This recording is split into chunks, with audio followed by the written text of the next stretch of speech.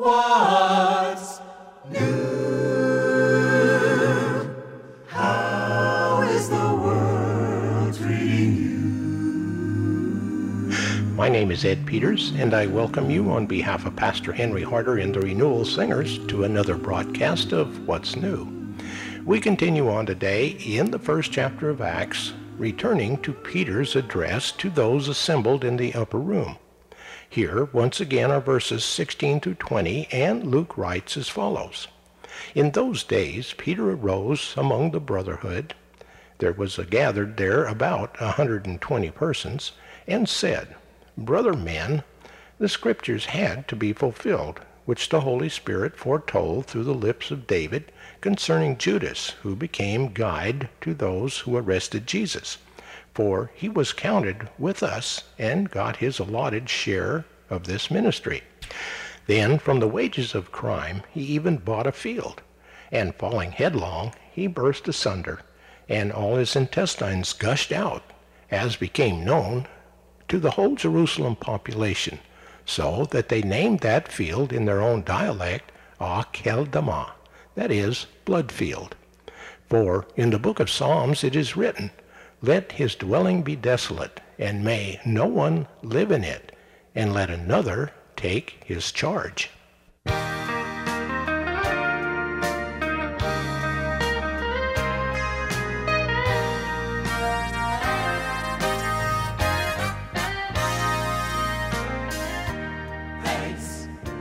Thanks, I give you thanks for all you've done.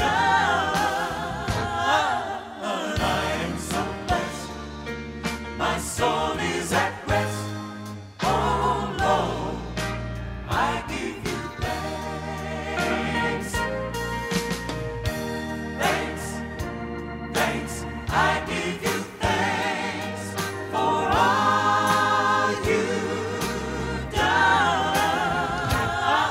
I am so blessed, my soul is at rest.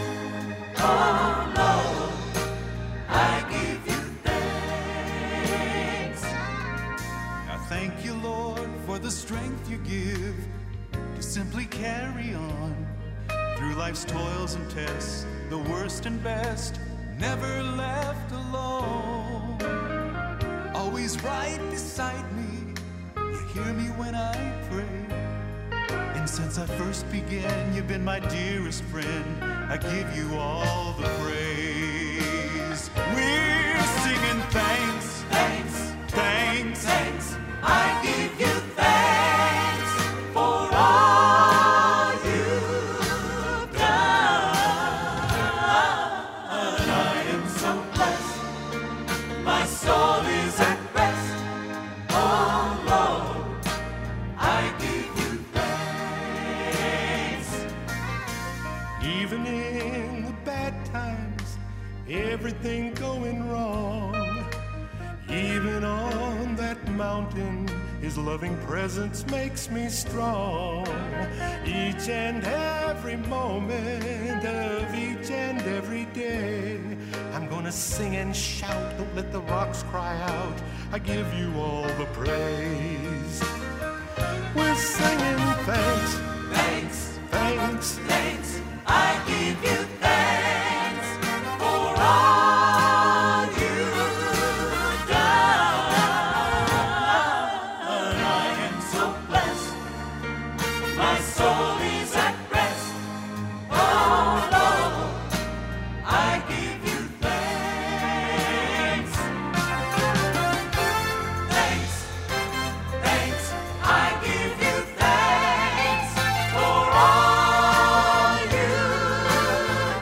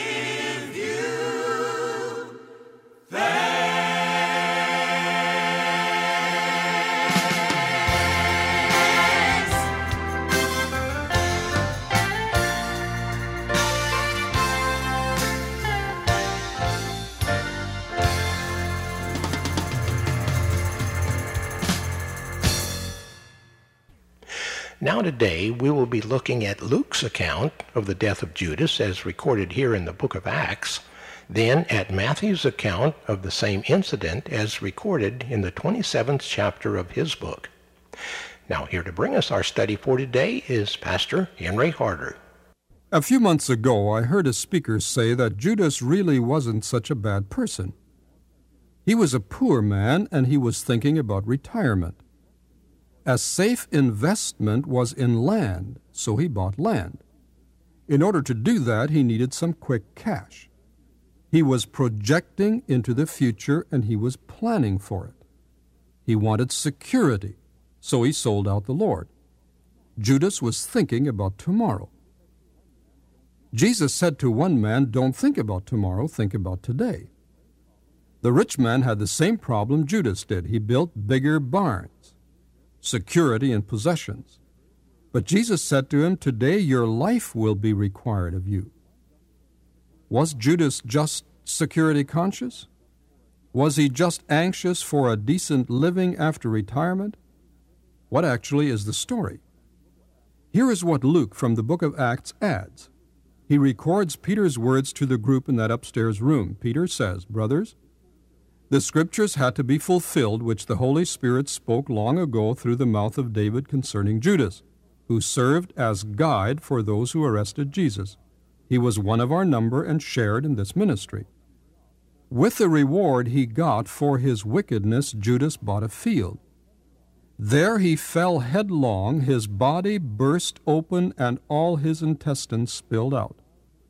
Everyone in Jerusalem heard about this, so they called the field in their language Akeldama, that is, field of blood. For, said Peter, it is written in the book of the Psalms, may his place be deserted, let there be no one to dwell in it, and may another take his place of leadership. Bible writers often record the same events from differing perspectives. Sometimes they sound contradictory. One or the other seems wrong. But it must be remembered that God's Word, as it came through these human writers, is infallible. So we need to compare the different accounts and at least try to harmonize them. But as one scholar put it, sometimes we don't have all the information, or we humans just are not smart enough to do that. With respect to Judas' end, there are several accounts, one here in Acts and another in Matthew chapter 27. In order to get the total picture, I need to read Matthew's record too. Here are the details he adds to the picture. I read, "Early in the morning, all the chief priests and the elders of the people came to the decision to put Jesus to death. They bound him, led him away, and handed him over to Pilate the governor. When Judas, who betrayed him, saw that Jesus was condemned, he was seized with remorse and returned the 30 silver coins to the chief priests and the elders. 'I have sinned,' he said, 'for I have betrayed innocent blood.' 'What is that to us?' they replied. 'That's your responsibility.' So Judas threw the money into the temple and left. Then he went away and hanged himself. The chief priests picked up the coins and said, 'It is against the law to put this into the treasury since it is blood money.' So they decided to use the money to buy the potter's field as a burial place for foreigners. That is why it has been called the field of blood to this day. Then what was spoken by Jeremiah the prophet was fulfilled. They took the 30 silver coins, the price set on him by the people of Israel, and they used them to buy the potter's field as the Lord commanded me." Now, two questions surface as we look at these two accounts. The first, how did Judas die? And the second, who bought the field? Let's focus on the first. How did Judas die? Matthew wrote for a Jewish audience. Since suicide was abhorrent to the Jewish mind, it was enough just to report that Judas hanged himself. So that's what Matthew does. And that was sufficient for his purpose, for his audience. But Luke wrote to Theophilus, a Gentile. Such a terse statement would not properly indicate the awfulness of the act. Suicide was considered by the Gentiles as morally neutral. So Gentiles under the influence of the outlook of the Stoic philosophers would not be greatly shocked by Matthew's terse statement of Judas' death. So Luke adds some gory details. Evidently, Luke, doing his careful research, visited Jerusalem in 57 A.D. and was told the story of Judas' suicide. He wanted Theophilus and his Gentile readers to be gripped by his act and consequent terrible fate. So Luke adds the details that Judas fell and sustained a fatal rupture and his intestines spilled out. I believe Augustine had the right idea. He suggested that both Matthew and Luke were correct and should be combined. Judas hanged himself, and either the rope or the branch broke. The dead body fell and may have hit a stump or a rock or some other sharp object and burst open. The second question, who bought the field? That seems quite simple to explain. Matthew writes that the Jewish Sanhedrin did, while Luke writes that Judas did. The details are that Judas, after he realized that Jesus would die and that he had betrayed him, became remorseful and returned the money to the temple, perhaps to the treasury, and then left. Since it was blood money, it could not be accepted for the treasury, so that a burial field was purchased with it in Judas' name. It was still his money. Matthew, writing for Jewish readers, is concerned with the details relating to the temple. Luke's Gentile audience wouldn't be, so Luke omits those details. He simply writes that Judas bought a field. That's all Theophilus and his Gentile readers needed to know. Since the field was purchased with blood money, it was nicknamed, perhaps by Christians, the Field of Blood. One final point, although I'll come back to Judas tomorrow. Sin has a way of destroying the sinner. Sin is self-destructive.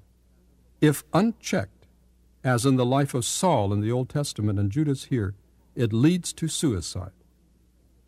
God came in Jesus to defeat sin and all its consequences, including death. That's the good news. From glory to glory, He's changing me, changing me, changing me. His likeness and image to perfect in me. The love of God shown to the world, for He's changing, changing me from earthly things into heavenly. His likeness and image to perfect in me. The love of God shown to the world, for He's changing, changing me from earthly things into heavenly. His likeness and image to perfect in me. The love of God shown to the world.